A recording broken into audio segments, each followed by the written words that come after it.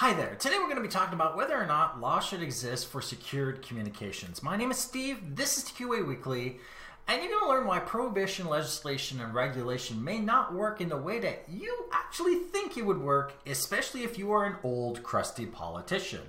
So we're going to start off with a very basic premise. Governments around the world would love to control how citizens communicate and their access to secured communications, whether it be malicious or non-malicious governments. Unfortunately, if you're going to try to convince me that American government is non-malicious, you're losing your time. I won't believe you. In much the same way as Russia, North Korea, and everything else out there right now, the United States and all these other places have proven time and time again that their legislation of encrypted communications has always affected people who are innocent first before ever affecting the guilty parties. See, a lot of legislation, regulation, and prohibitions are under the guise of preventing the bad guy from gaining access, which means that in the case of encryption, they like to bring up the story of how the bad guy is using encryption so that if no one uses encryption, they can see what's finally going on. But that's not how it works. People who have no choice and those that don't care will continue to use prohibited technologies and methods no matter what. So the limitations, regulations, and prohibitions have always affected those who are innocent, especially when it comes to communication. If we use Edward Snowden as an example, we had the PRISM problem that we had many years ago where governments were just sapping off large amounts of information. How did we solve this?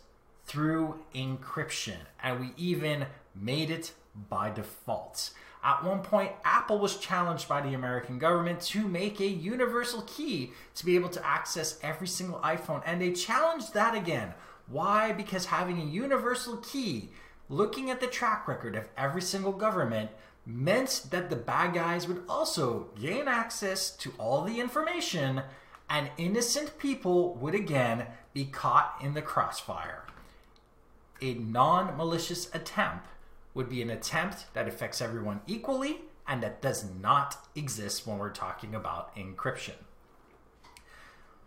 One of the craziest things that people are not aware of are the dangers of unsecured communications. And I'm going to break it down for you. It makes it possible for governments and police to take you into custody, fine, imprison, and worse, depending on whatever you say or whatever you do on the internet. If you do not have encrypted communications, though, you are all of a sudden subject to identity theft, to fraud, to harassment and blackmail when it comes to the internet. There is no way to be safe on the internet. And encryption is tantamount to privacy. Without privacy, you no longer have identity. If without identity, you no longer have culture. And nobody wants that either. So, the only solution, the only way you can properly protect people, no matter who is using it, good or bad, is to actually make secured communications, encryption, which was once thought of as a military weapon, as a human right. And making it a human right would finally prevent malicious governments from ever endangering the lives of innocent people while trying to target, supposedly, the bad guys.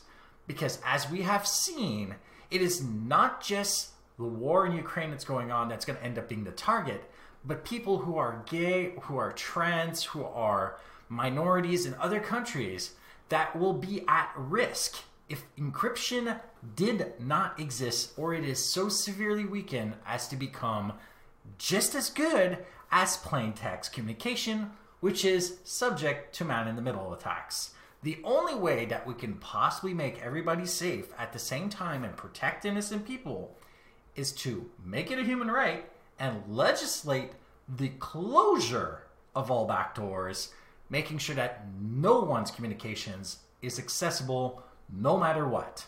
And no matter what you think about that, that is the only sane way that you can have a law for secure communications, because you're not supposed to be making laws to target criminals. You're supposed to be protecting your own citizens. And the only way you can do that is by actually protecting your citizens. So if encryption became illegal today, criminals and warlords would continue to use it, and everybody else would be vulnerable. But if you make encryption that is virtually unbreakable with no backdoors, all those people trying to survive, trying to escape, trying to have an identity and find a place in this world will be safe. And that matters more than everything else. Safety above prejudice is what we should have when it comes to all forms of prohibitions and regulations.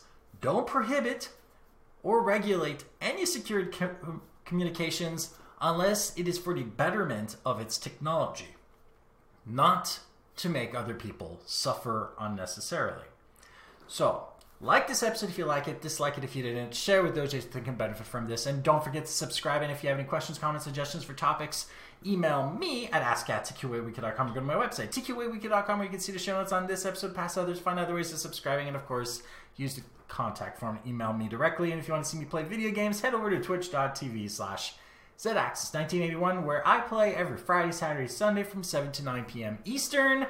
The link's down below. Thank you for watching, and goodbye.